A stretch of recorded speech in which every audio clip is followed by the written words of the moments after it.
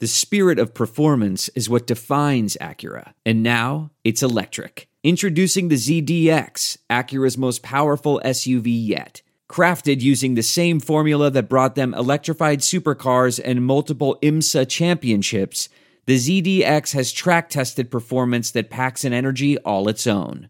Unlock the energy and order yours at Acura.com. You are Locked On Braves, your daily Atlanta Braves podcast, part of the Locked On Podcast Network, your team every day. 51,000 plus on their feet. Nobody's left to beat the traffic tonight, I guarantee you. Mark gets the sign. The wind and the pitch, here it is. Swung, fly ball, deep left center. Grissom on the run. Yes! Yes! Yes! The Atlanta Braves are giving you a championship. 25 lighters on my dresser, yes sir. You know I got to get paid. High fly ball, back to right center, and the Braves have won it. 25 lighters on my dresser, yes sir. You know I got to get paid. Swing and drive, back to right, welcome to the show. I got 25 lighters for my 25 folks.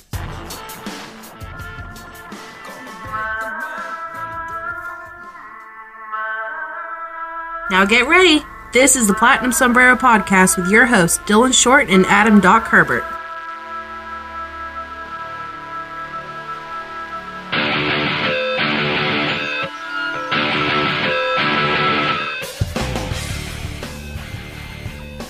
What's up, everybody? Welcome to another episode of the Platinum Sombrero or the Locked On Braves podcast. But wherever you are, this episode of our show is brought to you by MyBookie. MyBookie.ag, the number one online sports book in the world. With the championship games coming up this weekend, as a matter of fact, you're catching this on a Friday. That means Oregon and Utah will be set to kick off right after 7 o'clock, maybe 7:30. I haven't checked that. But if you want to find a line on the game, MyBookie.ag is the place to go. If you're looking for any updated lines for any sport, whether that be basketball, whether that be football, whether that be, I don't know, probably badminton, whatever it is, you can find it on MyBookie, MyBookie.ag. Also, if you use the promo code ARMCHAIR, you know how to spell that, ARM, A-R-M, chair, C-H-A-I-R, they will give you up to $1,000 on your initial deposit as a match. So if you put in $1,000, they'll put in $1,000. If you put in 1,001, they're just going to put in 1,000, so don't do that. But whatever you put in, MyBookie.ag has every line you could possibly imagine. If you ever have any questions, their customer service is second to none. So what are you waiting for? Get onto MyBookie, use our promo code ARMCHAIR, and start your games today. MyBookie.ag. Play, win, and have a great time. All right, Doc. This is a week full of stuff to talk about. Some of it Braves, some of it not Braves. Some of it Braves related, though. Trying to figure out where to start. I think we should start with the obvious. And I would just want to say, for the record, you and I are geniuses, I think is an easy word. Maybe Nostradamuses, but definitely geniuses, because you and I have been talking about the Braves adding Cole Hamels since the season was still going on. Yeah, I was really curious to see what the Cubs were gonna wind up doing at the trade deadline, and see if they tried to kind of shuffle things around a little bit. And it would have been interesting to see what Hamels could have added down the stretch. He had dealt with some injuries last year, but I really think that this signing is super, super interesting for a lot of different reasons, and I'm not even sure that they're all necessarily related to whatever he does in the uniform as far as like performing on the mound. I think there's going to be a lot of intangibles and veteran presence and all that comes along with this move. $18 million, though. That is not a move for the faint of heart. That's not a team that's trying to tiptoe around some payroll stuff. That's somebody that's really committed to going for it.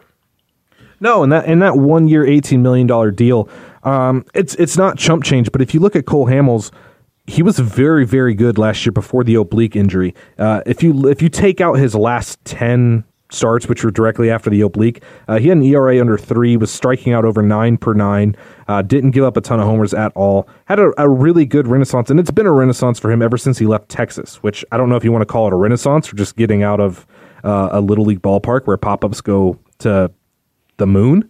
But Cole Hamels, like you mentioned, it's beyond just the field stuff, because Cole Hamels, one of the first things he mentioned was that he wanted to be a mentor to a lot of these young guys, like he had coming up in Philadelphia. And if you're talking about lefties to learn from, Cole Hamels is one of the best left-handed pitchers we've seen in baseball in the last 20 years. And I'm saying that knowing full well that the Braves had Tom Glavine. Cole Hamels at his peak, one of the absolute best left-handed pitchers of the 90s, 2000s, 2010s, whatever you want to say. And there's not really anybody else that I would pick to work with Max Fried than a guy that he's constantly comped to in Cole Hamels. Think about it. They both have, they're both at their peaks, good fastballs, big time breakers, good movement on their pitches. The only difference is Max can touch 98. Cole could never touch 98, but tell you what, if there's anybody I want to have Max picking the brain of, it's Cole Hamels. So much of what you saw for the development of Max Fried last year hinged on the third pitch. Like you said, big fastball, big breaker, but he also was peppering in a slider and he was working on a changeup as well. Hamels' out pitch, like his go-to number one pitch, is the changeup. So Max Fried with 2 pitches is great. Max Fried with 3 pitches is really, really great. So if he can have a solid 4th offering and learn it from somebody that he basically is in the shell of and has been that same mold of for a really long time, I mean, that is huge. And I think Sean Newcomb actually stands to gain a lot for a lot of the similar reasons. Newcomb, big fastball, big curveball, but his success hinges on, as a starter at least, as whether or not he's going to be able to develop that third pitch. So having a changeup that he could gradually work in, whether or not he's going to wind up going back to the rotation full time, which all signs point to that being a thing, he's going to need that third pitch if he's going to stick there. So, and this speaks to exactly what I'm saying. The intangibles, the off-the-field stuff, the picking the brain of somebody who has been there, done that. He's 36, he's no spring chicken or anything like that. But they need an older, veteran guy, innings eater type. And a lot of people are really clamoring for Madison Bumgarner. You and I have talked a lot. I mean, he's not... Madison Bumgarner's not bad, but he's not, in my opinion, he's not worth the money that he's about to get, because so much of what's tied to him is the fact that he's got this deep postseason success, and everybody looks at 2014 like, oh my God, he's an animal. And yeah, what he did was really impressive. But Hamels has some playoff background too, won a World Series. He was a NLCS and World Series MVP for the Phillies back in 2008. So you're basically getting that same leadership type stuff, but you're doing it in a very smaller unit. This is very insular, 1 year, high annual value. But how many times did we say last year there's no such thing as a bad 1 year deal with Josh Donaldson? So I like the move. I'm not quite to I love the move, but I really, really like it. Oh, see, I absolutely love the move. I think Cole Hamels still has a lot left in the tank because his changeup is so good. He doesn't rely on the fact that his velocity's down. He's not throwing 95 much anymore, but he still has a good curve. He still has a little cut slider that he can throw every once in a while. But you're right, it's the changeup that he lives off of. And he doesn't give up a ton of home runs. I think that's always a factor when you're talking about who the Braves target. It's why I still think Hyun-Jin Ryu is the main target for this pitching staff. And then you'll never give up any home runs ever. But when you talk about what you can do with Cole Hamels, he's done a lot of things. He's been at one point one of the top 3 or 4 pitchers in baseball for a number of years. I mean, him and Cliff Lee were the DeGrom and Thor before DeGrom and Thor. I mean, or the Verlander and Cole before Verlander and Cole. I mean, he's a very, very smart guy. He's a very, very fierce competitor, as you can see where Yadi Molina tried to punk him and Cole was having none of it. I love the Cole Hamels edition. $18 million is a lot to spend, and it's probably more than 1 year of Cole Hamels is worth. But when you consider the fact that there were 6 teams that were in on Cole Hamels at $15 million reported, Braves throwing an extra 3. What's an extra $3 million if it gets you a guy that I feel better about than Dallas Keuchel? I feel way better about than Julio Teheran. When you're talking about Cole Hamels, he's not going to be asked to come in here and be your number one. He's not going to be asked to be your lockdown guy in the playoffs.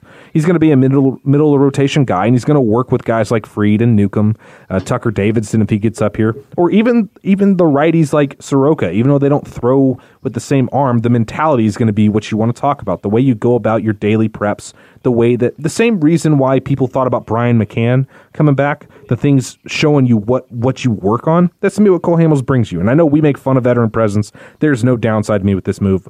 I love Cole Hamels.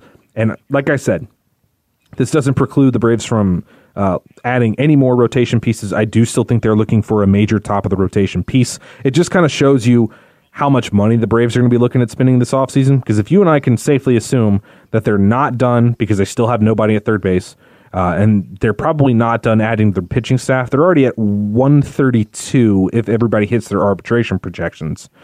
So we're looking at a team that's conceivably going to be close to 160. And I think that's what it's going to take. They needed to do that. They absolutely needed to do that. And it's funny how the narrative changes from season to season. Last year, they had signed Donaldson, but everything wound up this whole financial flexibility thing. And now you're seeing financial flexibility this year too, but in a different way. Like you're seeing a team that isn't having to nickel and dime. Like they're not waiting back for Matt Joyce to become available in spring training to fill out their bench or to get Anibal Sanchez like they did the previous year.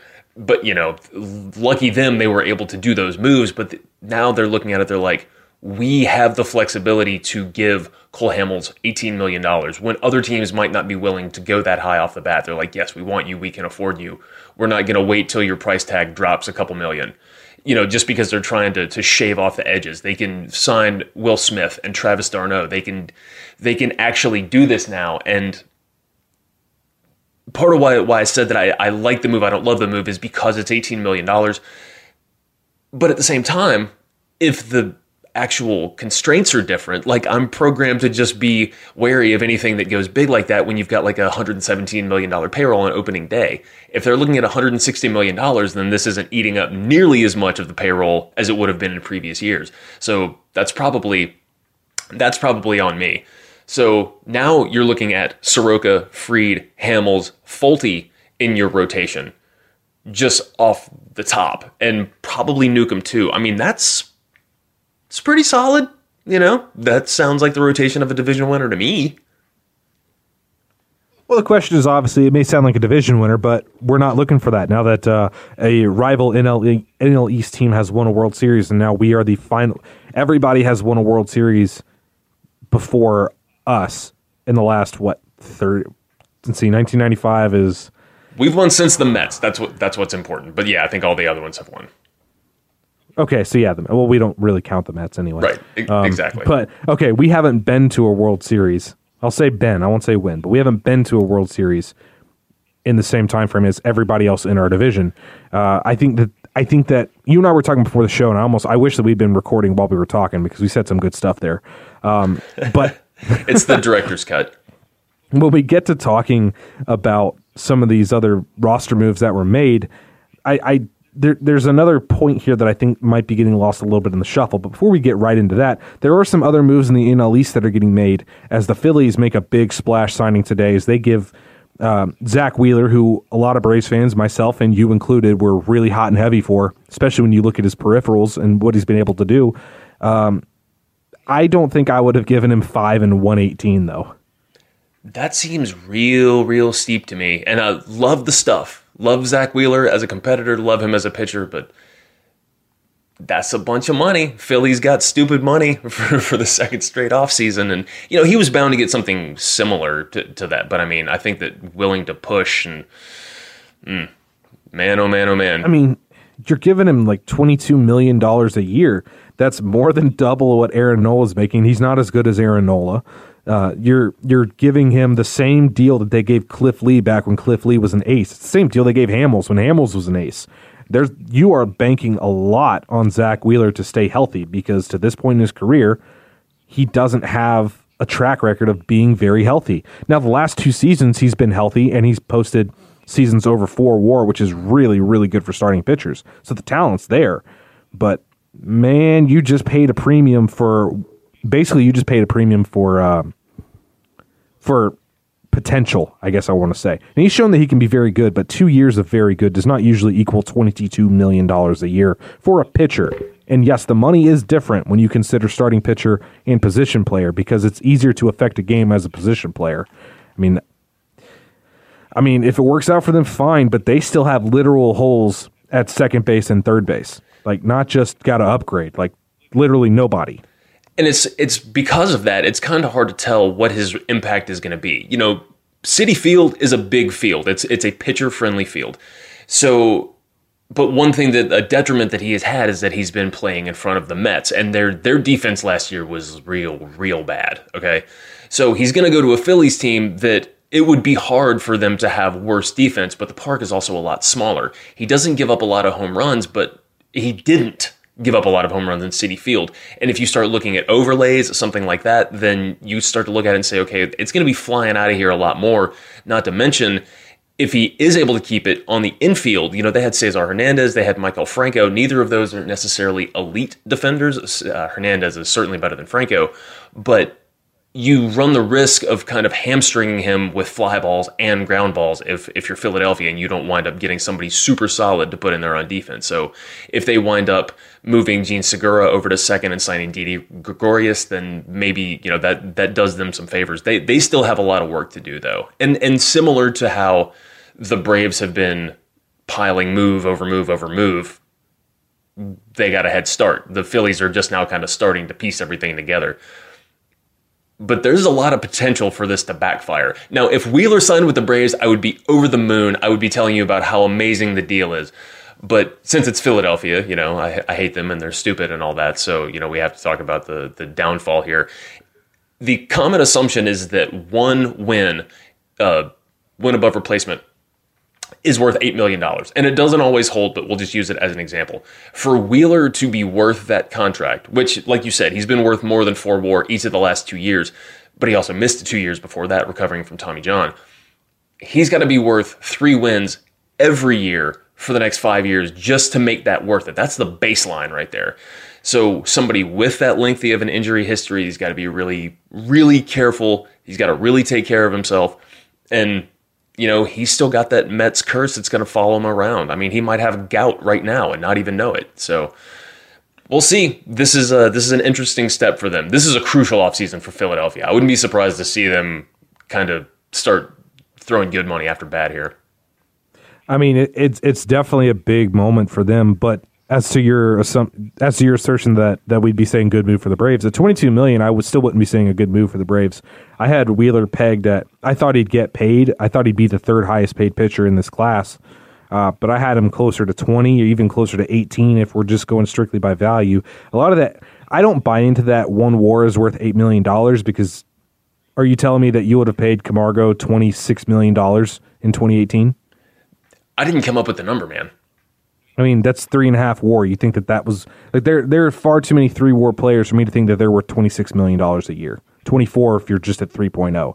That's why I don't buy into that number so much. It's the same reason why I don't buy into surplus value on trades, because you can say that these 4 minor leaguers are projecting to put out the same WAR as this one major leaguer in the same span of time. It never works like that. But I'm not coming onto you. I'm just attacking the thought process of the $8 million per WAR. I think that's not smart at all. But somebody else come up with that. Somebody who's much better at math than I am. I just think that that's a lot of money to shell out for a pitcher that you really don't know long term what he is, and he's already going to be 30 next year. And that's not to say that he's aged badly, because he still doesn't have 1,000 innings on his arm. But there's a reason he doesn't have 1,000 innings. He had a shoulder injury last year. He's already had Tommy John. Whatever. I don't wish anything bad on Zach Wheeler. He's a good dude. Reportedly, the reason he signed with Philadelphia and not the White Sox, who offered him more money, is because his wife is from Jersey and she wanted to stay up north. So I guess the Braves fans can be upset with somebody else to keep a Georgia kid away from home. But there was some other movement going on around town, and it was non-tender day. You guys know who we're going to talk about. There's one more than anybody else that we have to get out of the way. But before we talk about the Braves non-tenders, was there any other non-tenders around the league that really surprised you? Because there were a couple that shocked me. The Blake Treinen move from Oakland was really surprising. He did not have a good 2019, but he was as close to lights out as you got in 2018. And you'd figure that somebody with that level of track record and that stuff, I mean, he was just a fixture on the Pitching Ninja account for, all year long. Just the nastiest stuff. So while the Braves were trying to build their super bullpen, I would not be surprised for them to take kind of a look at him there and see what it would take to get him there. Well, you tell me that we can swap Shane Green for Blake Treinen, I'd do that. That would be fine. But that's just it. Keep Green. Keep Green too. Just let it Well, eventually you're going to run out of money if you do that. Nope. Just money or spots. Keep throwing money at the problem. That's the best way to solve any problem, is just throw more money at it. That's basic business. The one that shocked me the most, because I can understand Oakland. I can't understand why Oakland didn't find a trading partner, but it doesn't shock me that they would want to cut ties with somebody before they started making real money. But Domingo Santana, to me, that's a very, very odd one. Domingo's a guy that has very, very good. If you look at his batted ball profiles, they are really, really strong as far as hard hit rates, his fly balls, his BABIPs. He always runs a high BABIP up in the 350s. He's a big-time power bat. He's not a great defender. And he started off amazing last season before some injuries. But that's a guy that I've wanted Domingo Santana in Atlanta for years. And it just kind of shocks me that Jerry Dipoto, who literally trades everybody for any reason, would just let Domingo Santana walk. That does seem kind of suspect a little bit. He would be a really interesting option. If you're looking to upgrade an outfield, like you said, the defense is not all that. He doesn't have stone feet. He's not like Matt Kemp or anything. But he's not horrible. He's also not good. Right. Well, he has the advantage of not having arthritic hips, which is huge. But he's still got some pop in the bat. It's legit. And he hit 21 home runs last year. I mean, he did that in Seattle, and Safeco is a big place. So probably the number 2 hitter or number 2 pitcher's park in Major League Baseball, behind San Francisco or San Diego. It's right up there with both of those. I would say San Francisco, I think, was the number 1. I should look at the park factors before I do that. But I think San Francisco was number 1. I think Seattle was number 2, and I think Safeco was number 3. And I know that Miami was a big one too. They're actually moving the fences in there. So I'd be curious. That'll be good news for Ronald Acuna. Yeah, right. Did you need to make it any easier for him to dominate in Miami? So here's actually the listings. I was off by a fair bit. Home runs per game. Let me see. Make sure this is actually 2019. Oracle Park, San Francisco, number 1. Miami, number 2. Kauffman, number 3. Oh, yeah. Got to make room for the waterfall in the outfield. Right. So Tronen's interesting. Santana's interesting. The Dodgers non-tendered Yimi Garcia, who... he's a reliever, and he actually had negative value last year, but he generates decent results. The only thing is he just gives up too many home runs, which for a reliever, I mean, that'll kill you. But that's a guy that if you feel like you can work with, and this isn't even necessarily for the Braves, this is somebody for the Orioles to take a look at, just to say, we feel like we can fix you. Every team feels like they can fix every player. So, but he's got pretty decent stuff. I was surprised that he got non-tendered. Yimi Garcia is one of those that quite honestly, I don't want guys that give up a ton of home runs in my bullpen. I'm not really huge on Yimi Garcia. The Dodgers tried for a number of years to make Yimi kind of work, and he couldn't work in that where he was never in high pressure situations. That one doesn't shock me. The Dodgers have a lot that they have to figure out themselves about, especially after losing the way that they did, how they're going to proceed going forward. There's a lot of talks that they want Josh Donaldson as well. Yimi is not a bad player by any means, but I don't think he's in the same class as Treinen and Domingo Santana. Oh, for sure. No. There's a reason why we discussed him third. Travis Shaw, a little bit. It's not shocking when you look at how bad last season was, but it is a little bit shocking when you look at how far he's fallen off since he kind of broke ground with Milwaukee. This is a guy that in his first real full season put up like a 3.7 WAR season. As a guy that was a decent enough third baseman that they actually decided to put Mike Moustakas at second base and just tanked hard. There's a lot of people who were interested along the Braves Twitterverse as far as bringing Shaw in here. I don't know that I really want Shaw because he doesn't make a lot of contact, so that's not really something I'm looking for on the bench. It's fine to have a couple of those guys who you can try to put in bomb situations, but for the most part with your bench type of hitters, I'm looking for somebody that can at least generate some contact. And last year was a big aberration for him. Like when they got him from Boston, he showed up and he was really, really good for 2 years. He also hit the longest home run I've ever seen. He was the one that hit one over the chop house off of Julio. It's still in orbit. It was the longest home run I've ever seen. It just never came down. Yeah, it's still out there. It's just passing Neptune. So yeah, I mean he's interesting, but like, you don't feel any better putting him at third to start the season than you would somebody like Camargo or Riley. At least at least Camargo and Riley have the advantage of being on the roster already. If you're banking on somebody like Shaw to come in and rebound, he's going to need to go somewhere that he can work the kinks out. Because like I said, last year was by the way, real that's bad. that is not to say that I would not give him an invite to spring training to see if he can kind of rebound, because he did have 2 consecutive seasons at like 3.4 and 3.6 WAR, 30 home run seasons, and he was a positive defender, not a great defender, but a positive defender. Yeah, he's one of those guys that if he can show you that he can get, because last year he struck out 33% of the time, but that was an aberration. Usually he's around anywhere from 18 to 20. Just not a guy that I think. He's not anything that's going to move the needle for me as a Braves fan. That's not the type of guy that I'm looking for with what our holes are. Well, and you got a couple other guys too that are out there that can give you decent defense off the bench. I mean, you're not going to get a whole lot of starters out of somebody that just wound up getting non-tendered. You know what I mean? Those guys are usually worth keeping. But if you start looking at some bench pieces, like I'm intrigued by Cesar Hernandez, because we got to see up close and personal what he can do 19 games a year for the past couple years for Philly. That dude is a pest. He's a real pest. He's somebody that at least me personally, not at the value that he was. I think he was approaching $10 million with Philly. So you certainly wouldn't wind up giving him that. But if you could have somebody like that on the bench who's actually a pretty good hitter, he's got some pop, and he's certainly serviceable on defense. Heaven forbid anything should happen to Dansby or Ozzie.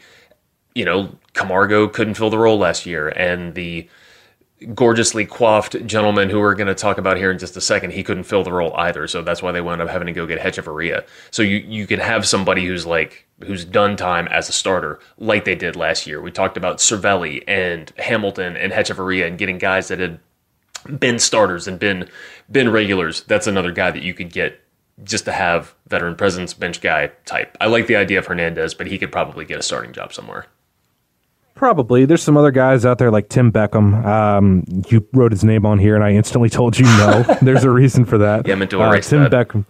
Beckham is a garbage defender, horrific defender.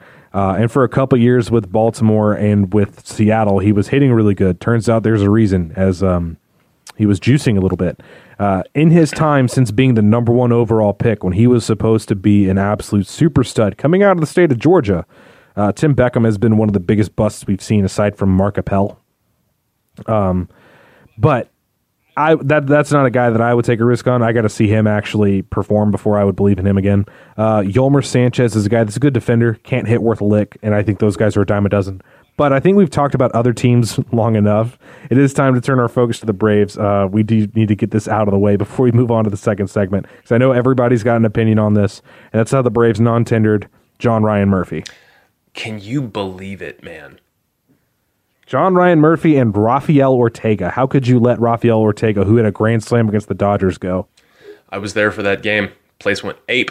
Absolutely you were, crazy. That's the game where Acuna got pulled. That's right. That is true. No, but on a serious note, Charlie Culberson does get non-tendered, and I don't know if you're on social media. I would assume you are if you're listening to us, but it's not been going well. There's a lot of infighting. One way or the other. There's a lot of fans screaming about how great Charlie is. There's a lot of fans screaming that Charlie's not real good. It comes down to money for me. I don't know your feelings on it. You and I haven't really talked about letting Culberson go.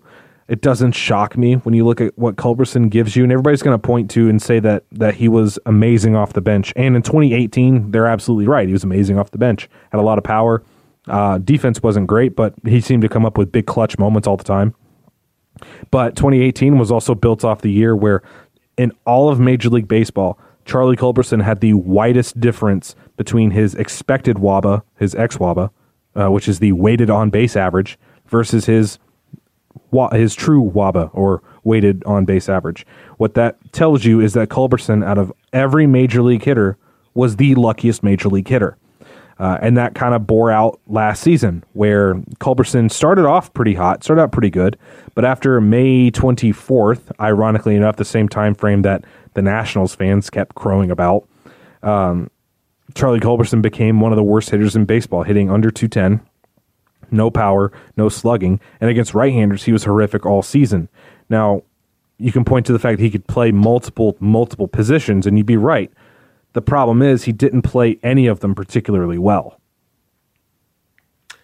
For $1.8 million, especially for a team that's been throwing money around the way the Braves have, that part was kind of surprising. And everybody remembers 2018, the Memorial Day weekend where he hit walk-off home runs against the Mets and the Nationals.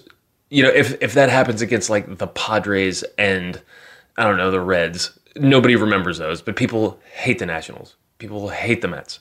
So triumphing over our enemies, the throw against Miami, it's all against division rivals that he's doing this stuff. And the whole thing with him and Dansby and being twins, I mean, it was like he was ingrained into the team's identity it was just one of those things.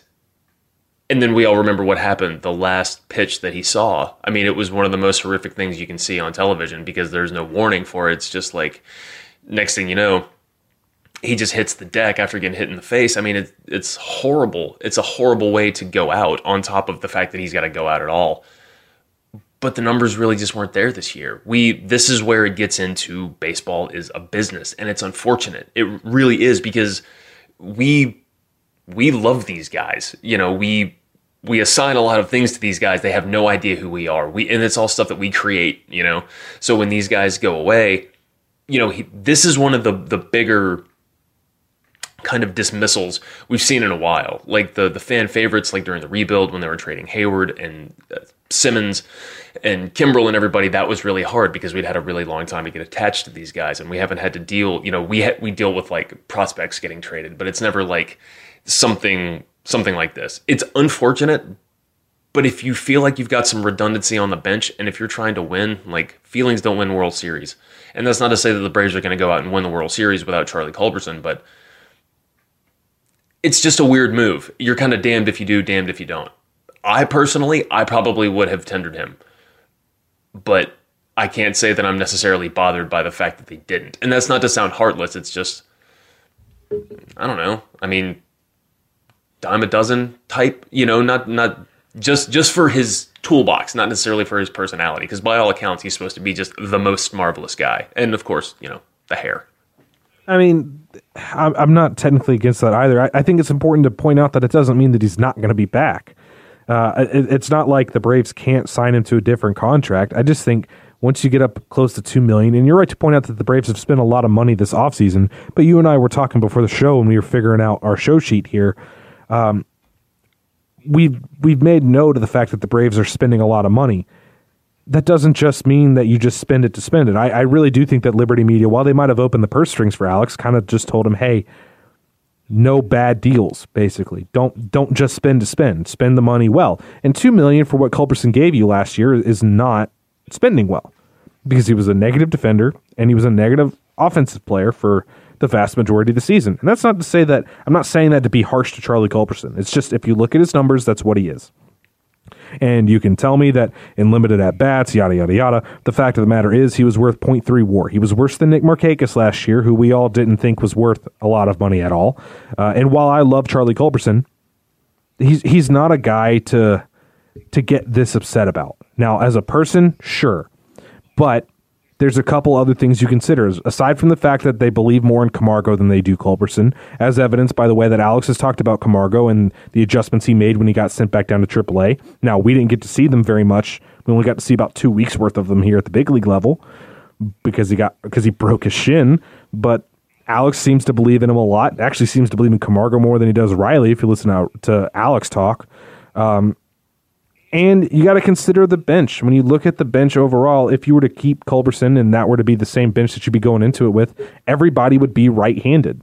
And that's a problem in the National League, where there's just not a lot of lefties on teams. You and I talked about it. There's almost no starting pitchers that are left-handed in the National League. What were there, 12 last year? Maybe? Yeah, and the Braves had a few of them. Right, and now the Braves have at least 2 of them, 3, whatever you consider with Newcomb. I'm not upset that Charlie's gone. I wish him well wherever he goes. He's a great guy. Pride of Rome, Georgia, first round pick, all that stuff. I wish him well. He's a great guy. But as far as this Braves team, I mean, I have no allegiance towards anybody except for Ronald Acuna and Max Fried. Aside from those two, I just want a championship. I just want to win. I want to get past the first round. That's it. If If Alex feels that he can get somebody else at $2 million to fill Charlie's role, I trust Alex at this point. I'm not going to get all bent out of shape over a utility player, to be quite honest with you. Fair enough. And you never know who's going to wind up coming in his place, too. It could wind up being somebody better. And when you strip... It could be a Danny Echeverria. I mean, it could have been between Charlie and a Danny. And, Echeverria suffers from the same thing as Culberson, to where he's right-handed. So it's easy to get emotional about something like this, but there's really only so many seats on the bus. And it's funny because there's actually an extra seat on the bus. Right. Starting 26. This year. You got 26, but you got no lefties on the bench. It could have been between Charlie and Matt Joyce, and I'd much rather have Matt Joyce than Charlie Culberson. Agreed wholeheartedly. So now that said, we're talking about all these non-tenders here. Well, if you've been paying attention to either mine or Doc's Twitters lately, you'll know that we've been coming up with a lot of trade proposals. I came up with a few the other day just because I was in a certain state of mind. And came up with a few on the fly. Well, we're going to touch on those coming up next because, as we mentioned very obliquely, the Braves still have a fairly large hole at third base. We know about Josh Donaldson. We know a couple of the others that the Braves could be thinking of. But we've got some names that maybe you guys haven't considered or maybe haven't really been talked about. We're going to discuss all the options the Braves have to fill 2 spots in their lineup, or 2 spots not counting pitcher, I guess I should say. We'll discuss those when we come back from break right here on the Platinum Sombrero or Locked on Braves. You gotta keep them separated.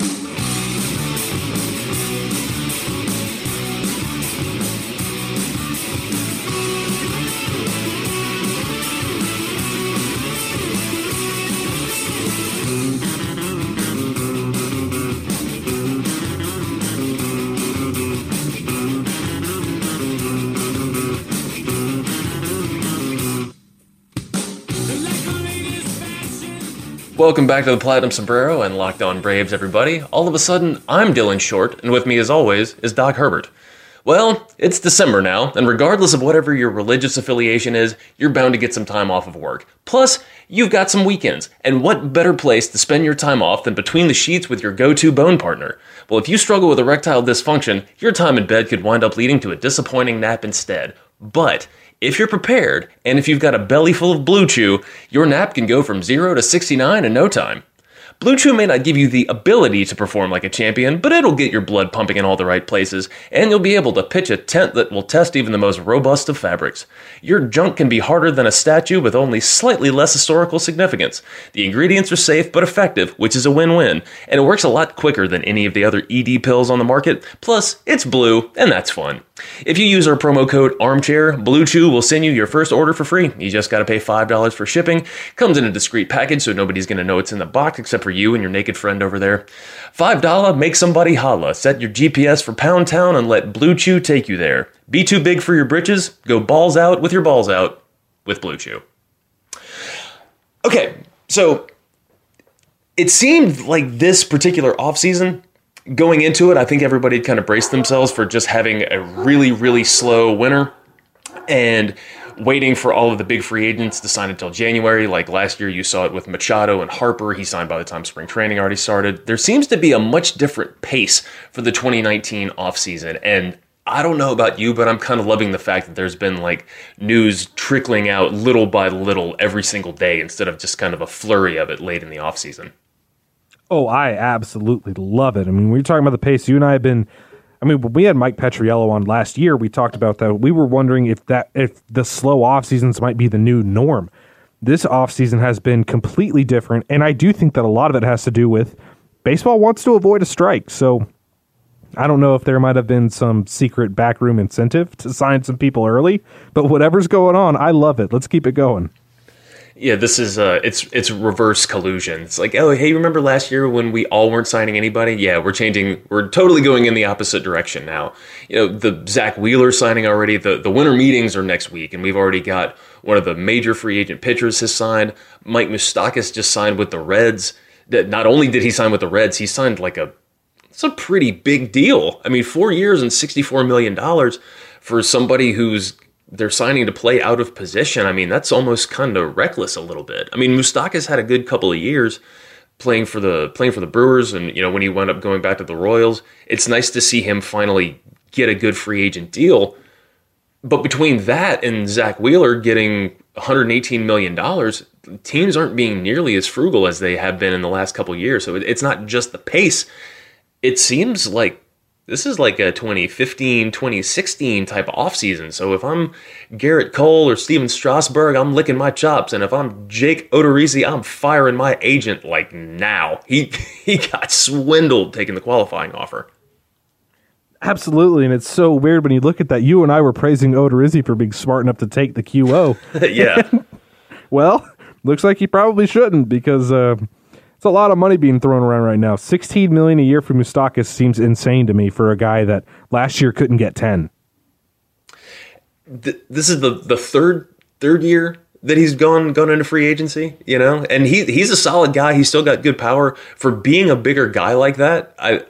He moves pretty well. The second base thing is interesting, but you know, for anybody who listens, you know that I try and praise the Reds where I can. I love the aggressiveness that they had last year, even if those moves didn't necessarily work out with getting Kemp, Puig, and Alex Wood. They were making the full court press, and I think that it's interesting they're doing it again. But the Moustakas signing, it's this really interesting thing where now there's one less third baseman on the market, but none of the teams that needed a third baseman actually have one, because he's going to wind up playing in the middle infield now. So as Braves fans, we've been kind of bracing ourselves to possibly lose Josh Donaldson under the guise that there's somebody else that we can get to fill this. And Mike Moustakas was the first name on everybody's lips because he was projected to get 2 and 20. I don't know if I'm the Braves, if I would have signed Moustakas for $64 million to take the place. I mean, that's kind of approaching Donaldson money. So now, if the Braves miss out on Donaldson, they don't have a Moustakas to fall back on, and we still don't know what's going on with the Chris Bryant grievance. God knows we've talked about how much we both would like Chris Bryant to come to Atlanta a bunch over the past couple of episodes. So we're not going to talk about that now. That's well documented. But there are some other options out there other than just those guys, and we're going to dig into them now. One of them, this is actually the one that was the catalyst for making this list, you suggested on Twitter, and that's Hunter Dozier from the Kansas City Royals. Would you like to expound on why you would like Hunter Dozier in the Braves lineup? Well, when I was looking at stuff like that, it was right after Moustakas had signed, and I was just trying to play it out, whereas I'm in the camp that I really do think that the Braves are going after Chris Bryant. I think that's been the target all along. I think they've been looking to make a splashier trade this offseason to unload some of the pitching that's now kind of built up and almost built up too much in the minors at this moment. In the high minors, you don't have enough spots for everybody in there, especially with what you've done with the bullpen. But once Moustakas got taken, like you mentioned, that's your fallback option. If you don't get a Bryant trade done or if you don't sign JD, you can live with Moustakas. Now that Moustakas is gone, I was trying to look around and see who else might be available. And it's a hard thing to find because there's not a lot of great third basemen out there, and there's not a lot of good third basemen that are going to be available in trade. So when you're talking about Hunter Dozier, you're talking about dealing with the Royals, who are a horrendous team that, if they're smart, are going to be stockpiling prospects. And Hunter Dozier is a guy that has really good power, had 26 homers last year and playing most of his games in a massive gargantuan ballpark.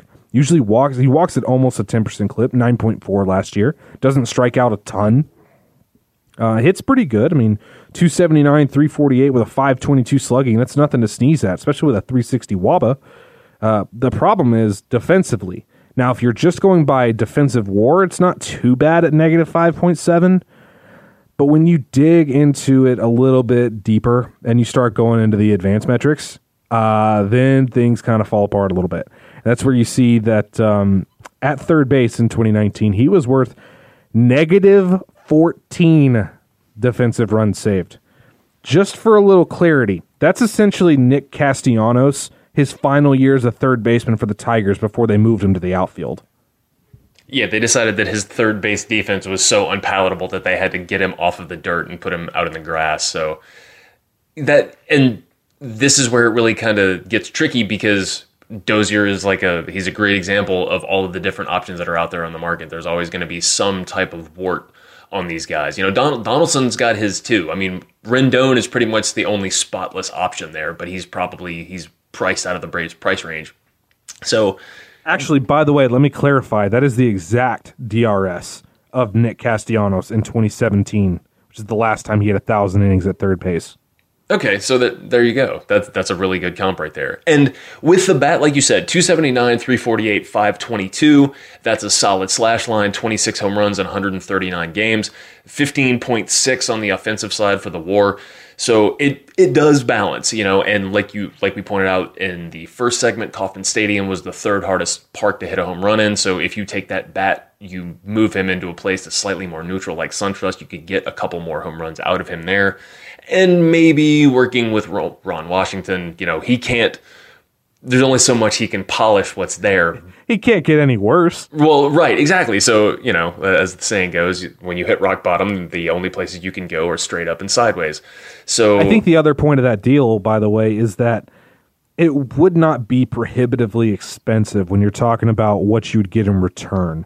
Because while he is a bona fide power bat, the Royals aren't in a position to acquire a ton of top-end talent. They don't have anybody that you look at and say, this is a top guy in the league. Now, I know he's a 3-WAR guy last year, but 3-WAR guys, while that's very good and that's above average, it's not like you're trying to deal for your guy in Matt Chapman.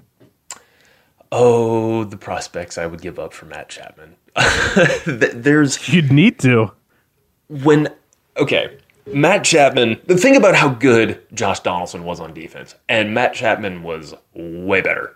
He's like Arenado level defense. He is absolute freak, and he's a power bat too. He is better than Arenado defensively. Yeah, he is. Listen, you guys know me, and you know how this is going to sound like sacrilege coming from me.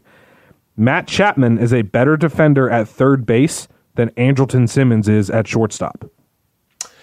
I never thought I would see the day that I heard you say something like that. But it's true. It hurt my heart to say it, but it's true. Yeah, Chapman is just highlight reel. And when you look, I made the comparison on Twitter earlier this week. 5 years ago, Alex Anthopoulos called Billy Beane and said, hey, you have a defensively solid power-hitting third baseman playing for the A's with 4 years of control and 2 years of service time, and I would like to acquire him, please. His name was Josh Donaldson. We know what happened after that. And for eventually, with what the Braves are doing, the money's kind of going to run out. Okay, I get it. You want to give Will Smith $40 million and Travis d'Arnaud, you want to give out all these contracts. They just gave Cole Hamels $18 million. They're looking at a higher opening day payroll than they've ever had, and they still have not filled the hole at third base. You could put Yohan Camargo there. You could put Austin Riley there if you want a cheap option. Okay, fine, but only if you fill holes elsewhere. But if you are Alex Anthopoulos and you can call Billy Beane up and say, just what you said 5 years ago, I want your third baseman who's got 4 years of control. That is a deal you feel comfortable moving prospects for. You can put Austin Riley in that deal because he's a big league piece. You can sell it as you are not completely tearing down because you have a guy that you can plug in now. You have Sean Newcomb who can be used as a starter who you can plug in. That's a big league piece you can use now. Yes, you're going to have to come off of somebody like Drew Waters or Ian Anderson. If you're using the big league pieces, you might not necessarily have to use both. But as it pertains to the money running out, Matt Chapman is still pre-arbitration. He's going to make $565,000 next year. So for a team that is approaching record levels, you do have to be smart about the money that you're going to wind up throwing out opening day. Anthopoulos talked a lot last year about we want to make sure we have money available in season at the trade deadline for upgrades if need be. And they use that money this year, and they will probably wind up using it next year too. Chapman gives you power. He gives you defense and an infield core of Matt Chapman, Dansby Swanson, Ozzie Albies, and Freddie Freeman. That is chef's kiss. Just, I want that. That's a 6-win-a-year player, and the Braves can do it. They can afford to do it. That's a 6-win player who still hasn't figured it all out offensively. I know. That's the thing. There's still so much more to get from him offensively. Yeah, I mean, he had 75 extra base hits last year, 36 home runs. SunTrust is smaller than Oakland. It's bigger. Wait. SunTrust is smaller than Oakland, so the power numbers would wind up going up a little bit. The doubles might go down. They might turn into more home runs. That's the move. That's the move for me. The Bryant thing, they keep piling money on, and that would be fine. They could probably move Ender in that deal or Shane Green and clear a little bit of money, but Chapman gives you control. That's somebody that's worth moving prospects over. Well, back over here in the world of the living and not make-believe land. Oh, come on. I know you want to trade for Chapman, too, and don't even lie. Of course I do. I just don't think Oakland has any impetus to actually trade him at this moment. They're a playoff team. They seem to be trying to go for it more than anything else. There is another name that I came across, and it's one that I came across 2 years ago, and that's Eduardo Escobar. Now, despite the fact that somehow Arizona was like in the playoff hunt for a lot of last year, despite you and I both saying that they had maybe the worst lineup we'd seen in the National League for a while, Eduardo Escobar is a guy that I think you could get pretty easily, and he's not a guy that would cost a ton. Now, he's got some control. He's still got 2 years left, I believe, through 2021. So he's got 2 years at $7 million a pop. That's really good, especially when you consider that he's a 3.6 and 3.7 WAR. It's a guy that hit 35 homers last year. And before you say, well, it's Chase Field, since they installed the humidor, Chase Field has been less of a hitter's park than SunTrust Park has. And you're talking about a guy that's switch hitter, so he's going to get to take advantage of the fact that SunTrust is easier for a lefty to hit a home run. He's a guy that doesn't strike out a ton, less than 20%, or right around 20%. Went 269, 320, and 511. The OBP is not really what you're wanting to see. You were wishing his OBP would be a little bit higher, but he's a plus defender at third base, former shortstop. He's got experience playing second base and experience playing the outfield. He's like if Camargo could hit 35 home runs. That's about what I equate Escobar to. Are there flashier names on the market? Sure. But Escobar is one of the most solid third basemen in the last 2 years. He's a guy that has really shown that his power has kind of grown as well. And I think a lot of it is going to depend on, as long as the juiced ball is coming back, which I kind of hope it does now, a guy like Escobar would be a great under-the-radar target, especially if you're not looking to deal from your top three prospects. Then I think that Escobar is a guy that you should really be on the lookout for. It's not the main guy. Obviously, I'm a Chris Bryant guy. There's some other names on here as well. But if you're talking about pure third baseman, I mean, I think it's between Hunter Dozier, Eduardo Escobar, or if you want to get crazy, Chapman. While I do think that Oakland does live by the rule that nobody is untouchable, I think Chapman is as close to untouchable as they've ever had. And no doubt about it. I mean, this is a premium player, so you would have to surrender a lot. But that's the type of impact move. That's a huge, huge move right there. And because of what it would take, I do think that they would have to think long and hard about it if you could put together a prospect package. You're not going to get a deal like that without losing somebody off the Major League roster and either Pache or Waters or, that one would hurt. That one would hurt. But there are a few trades that would really, in my opinion, would wind up being worth that type of capital outlay. But I think that's one of them. I like the idea of Escobar, like you're talking about. We talked a lot about him moving last year when he was still with Minnesota before he wound up going to Arizona. He was a target that we both kind of had. I just wonder. I wonder if that's something about his profile just doesn't. We talked a lot before the show. You were right. We should have really recorded a lot of that. But as far as talking about like your stereotypical, like your profile guy, even with the 35 home runs, I still don't know if he fits that cleanup role for me. Maybe it's because we need to get a good solid righty in there, and he's a switch hitter, and he would wind up hitting lefty more. So it's going to be real lefty heavy if they're not careful. Another name I've seen kind of floated out there, granted this was DOB, and this was probably him just pontificating while he listened to Nick Cave and the Bad Seeds and drank black coffee, was Justin Turner. Like if Anthony Rendon winds up signing with the Dodgers, which would not surprise me at all, then they would have Justin Turner. But you can't exactly move him across the diamond. Like there's only so many places you can kind of put him because you still got to have places for Corey Seager, Max Muncy, Cody Bellinger. And Gavin Lux is in the infield now as well. I mean, it's entirely possible that the Braves could possibly go after a guy like Turner, who is a little bit older now, but he still fills that traditional cleanup power hitter third baseman role. He checks multiple boxes for that if they're willing to take on $20 million for next year. That's a lot to ask for, and Justin Turner has been one of the greatest stories ever, from getting non-tendered by the Mets to being one of the best third basemen in baseball. Again, it's a 3.5 WAR player, pretty common theme throughout. That tends to be what you and I are looking at right now, is guys that are above average but aren't, superstars. They're not Anthony Rendon. or Nolan Arenado, but I wouldn't be opposed to Turner.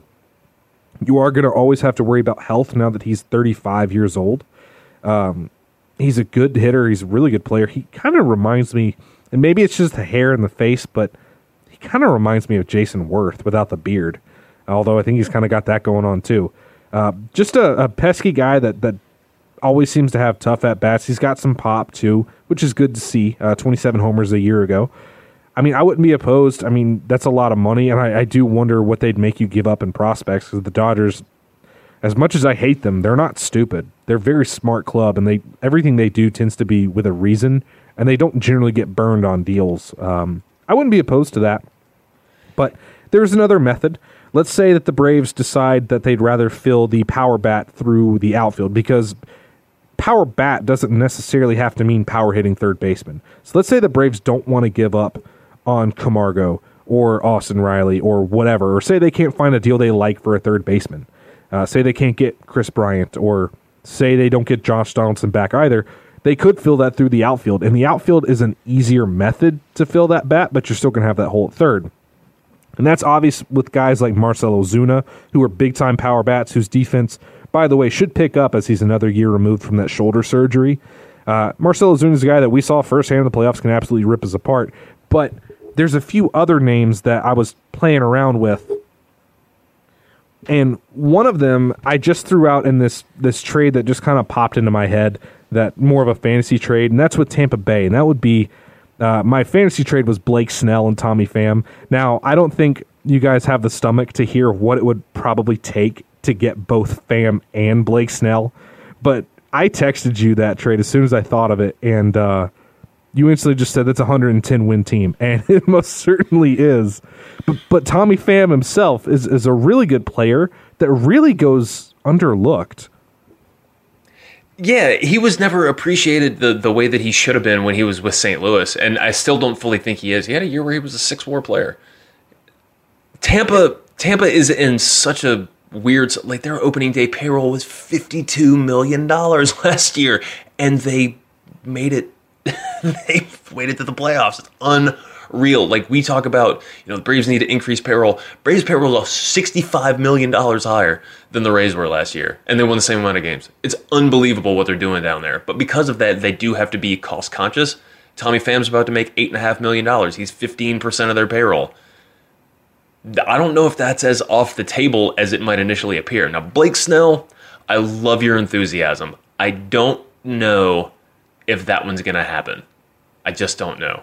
There's no real impetus to, especially since they signed him to a deal where he literally gets paid $10 million a year until 2023. Like, that might be that's the same deal as Aaron Nola, essentially. The only reason I even threw that out there is because it's the Rays, and there's nothing they like more than selling high on somebody. And with him coming off a 2.7 WAR season, I think they'd be even less inclined, since he had a 4 the year before. But for Tommy Pham, he's a little bit older, but he's still really fast. His defense in a corner is much better than his defense in center field was. He's a good bat. He's had 21 homers 2 years in a row. Now, he's still not your prototypical cleanup guy. I know Tropicana is not a great place to hit home runs, but the rest of the AL East is. So it's a little bit worrisome that he was only at 21 in the year with a juiced ball. But he's a guy that I would love to have here. He fits a lot of the same boxes that people that say that they like about Nick Markakis. Tommy Pham fits a lot of those, only better. The other name, and this is pure power perspective, and pure because this is something that almost happened in 2016, Jorge Soler. Yeah.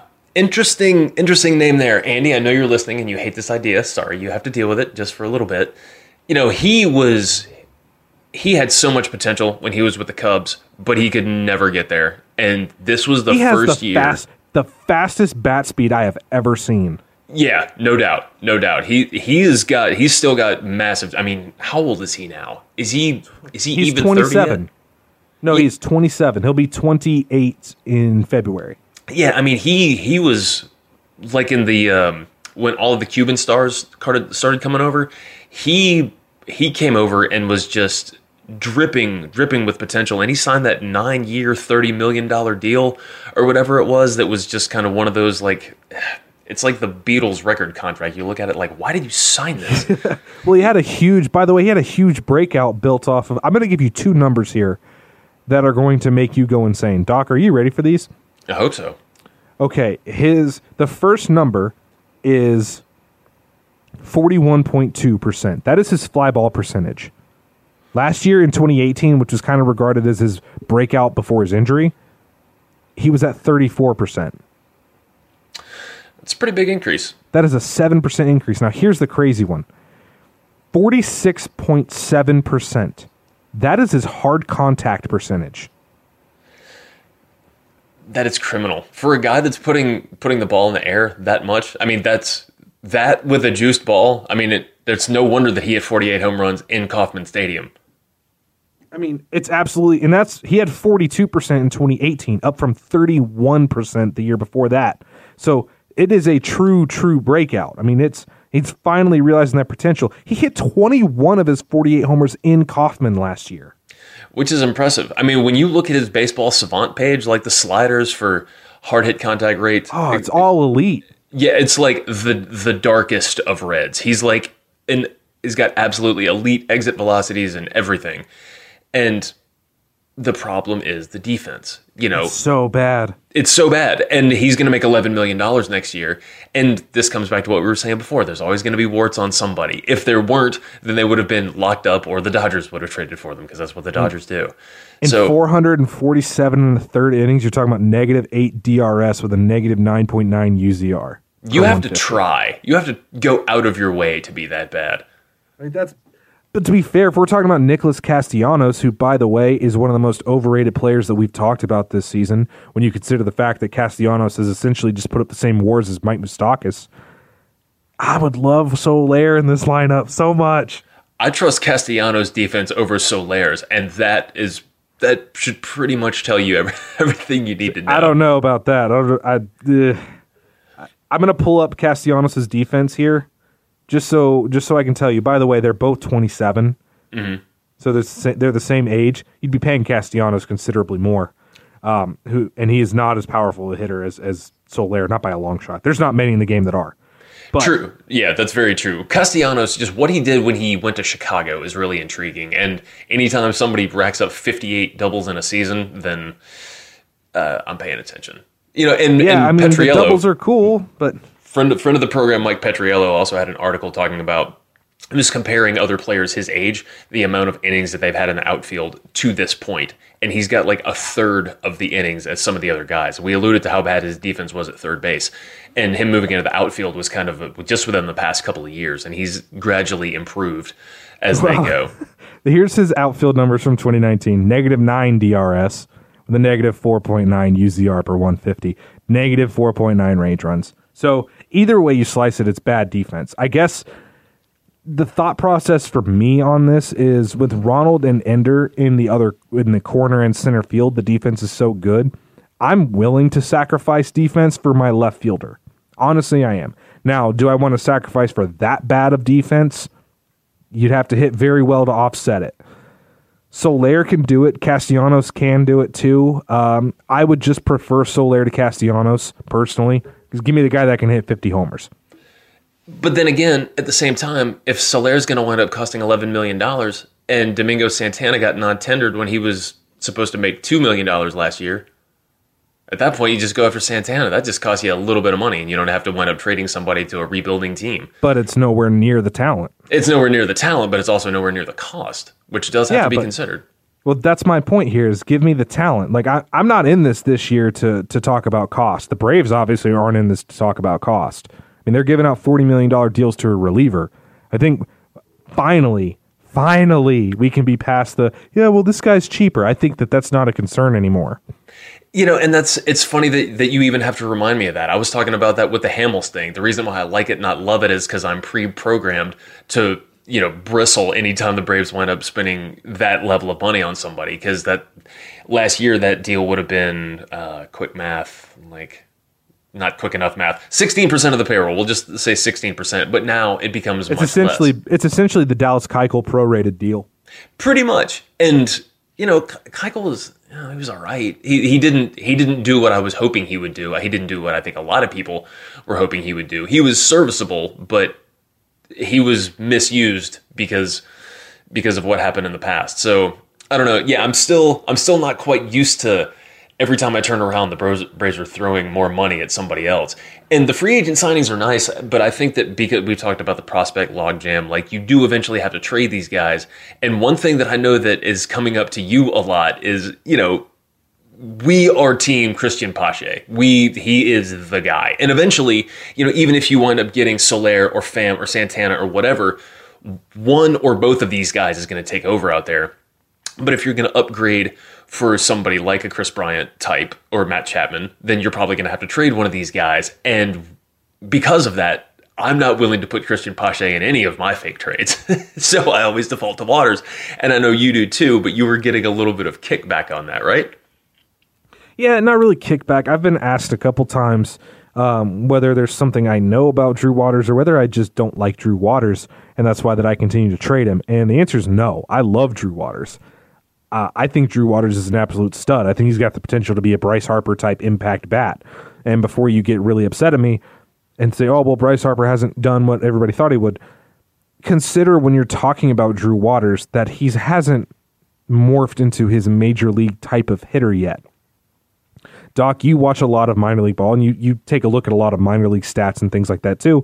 When you take a look at Drew Waters right now, a lot of what you're seeing right now is not what you're going to see when he's 23, 24, 25 as a major league player, because he still doesn't have a lot of loft on his swing. It's still a very line drive oriented swing. That's why people keep saying when he gets bigger, just wait until he starts putting these line drives over the fence.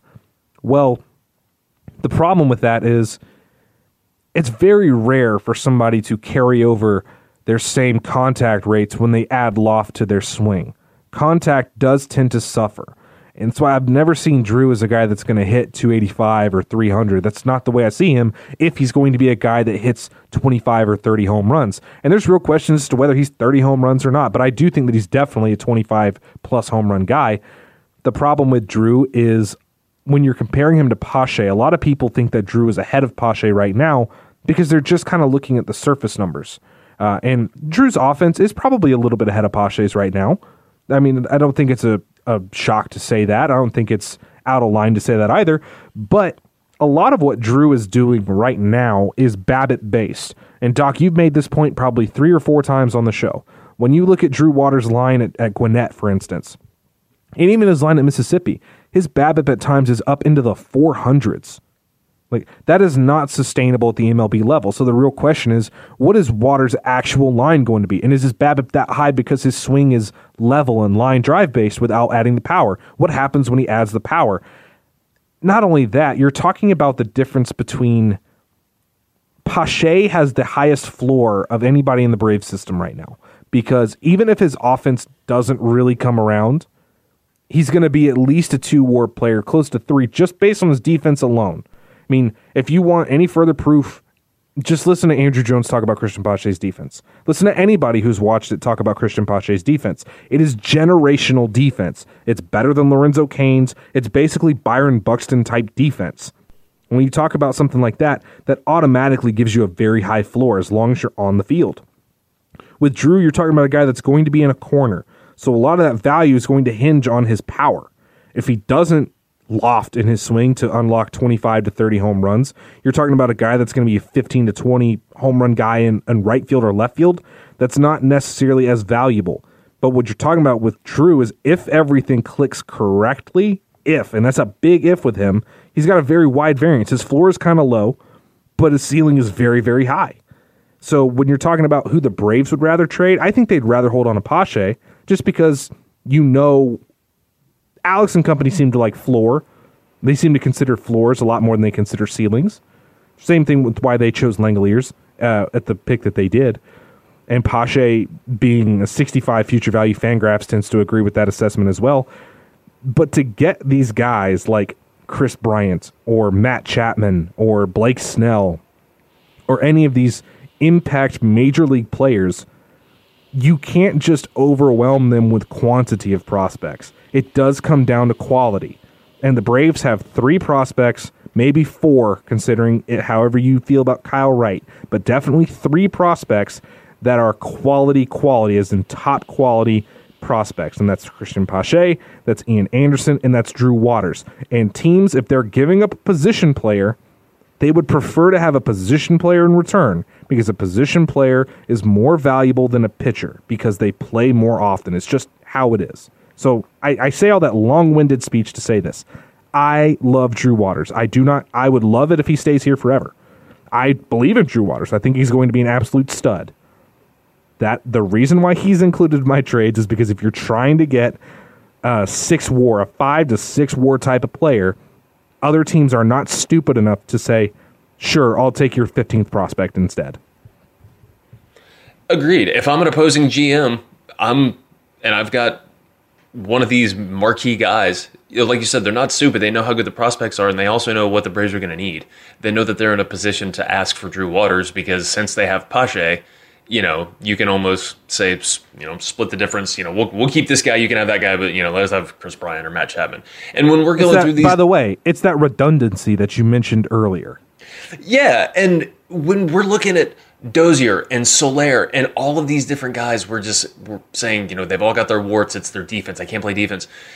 And it drags their overall value down. For a guy like Pache, you got to see him play defense. He's so instinctual. It's like Ender, like in the same way that he just kind of glides everywhere he goes. It's exactly like Andrew. It really is. When you watch the plays that he's getting to on the run instead of diving, it's a lot like Andrew. As soon as it's off the bat, it's one of those things you can't teach.